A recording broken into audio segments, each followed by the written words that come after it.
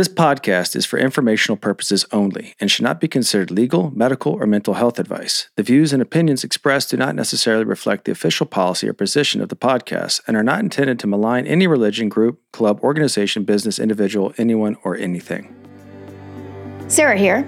Here's a short preview of a bonus episode. You can hear the whole thing on Patreon, and fun fact, every time someone joins our Patreon party, they get access to all new episodes ad-free. See the show notes to learn more or go to patreon.com/alittlebitculty. We've got some stories to tell, I bet. And you've got exposure to a lot of the curriculum. I know nothing about One Asian. Probably because you're not Asian.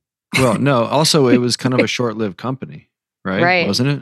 What was it like? I would say the first probably day and a half was just duplicate of the genetics curriculum. It was all the same about being a woman. And then the day and a half after was about like what we have in common with men. I think that's kind of how they used it to bridge. And then the one module I'll never forget was called Optimal People of the Future. It was one of the last modules of the weekend. And basically the premise was if you're an Asian woman, you have the optimal elements of being a man and the optimal elements of being a woman. You can be both masculine and nurturing, and you're an optimal person of the world.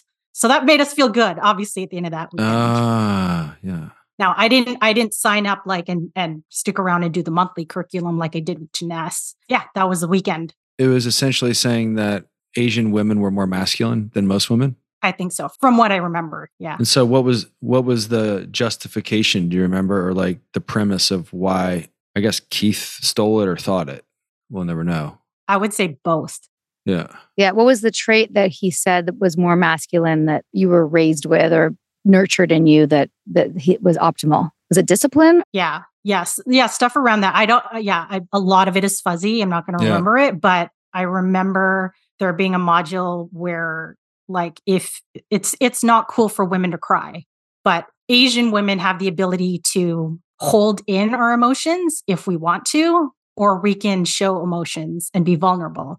And either way, that's a strength. Now, he was saying that because you were Asian or because that was an effect of Asian cultures and indoctrination in Asian cultures? I think the latter. Okay.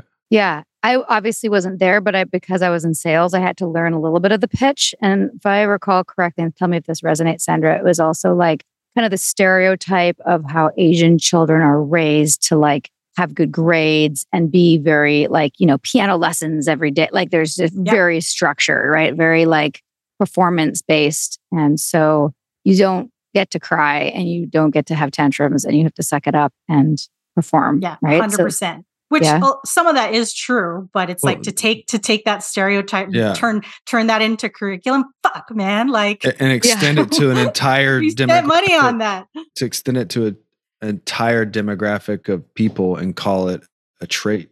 Yeah.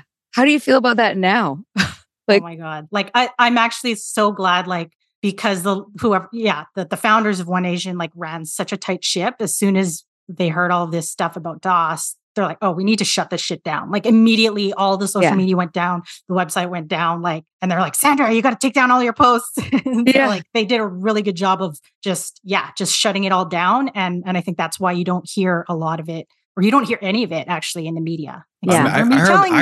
I heard very little about it when we were in, like, I didn't know who was in it. And yeah, it was like a good secret. Yeah. It was a good secret. Only available to us.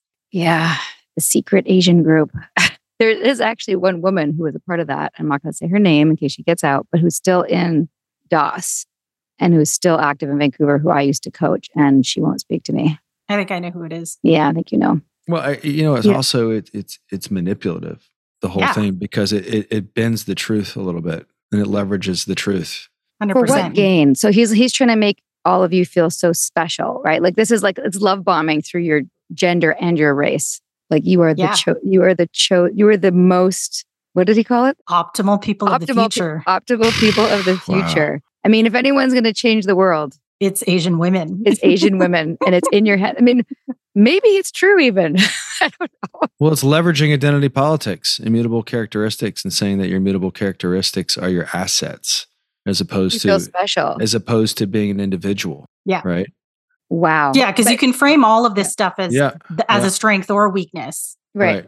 It doesn't matter. Yeah, that's a great point. You could say because of those things, you're too structured. You're not, yeah, totally. You could, God damn.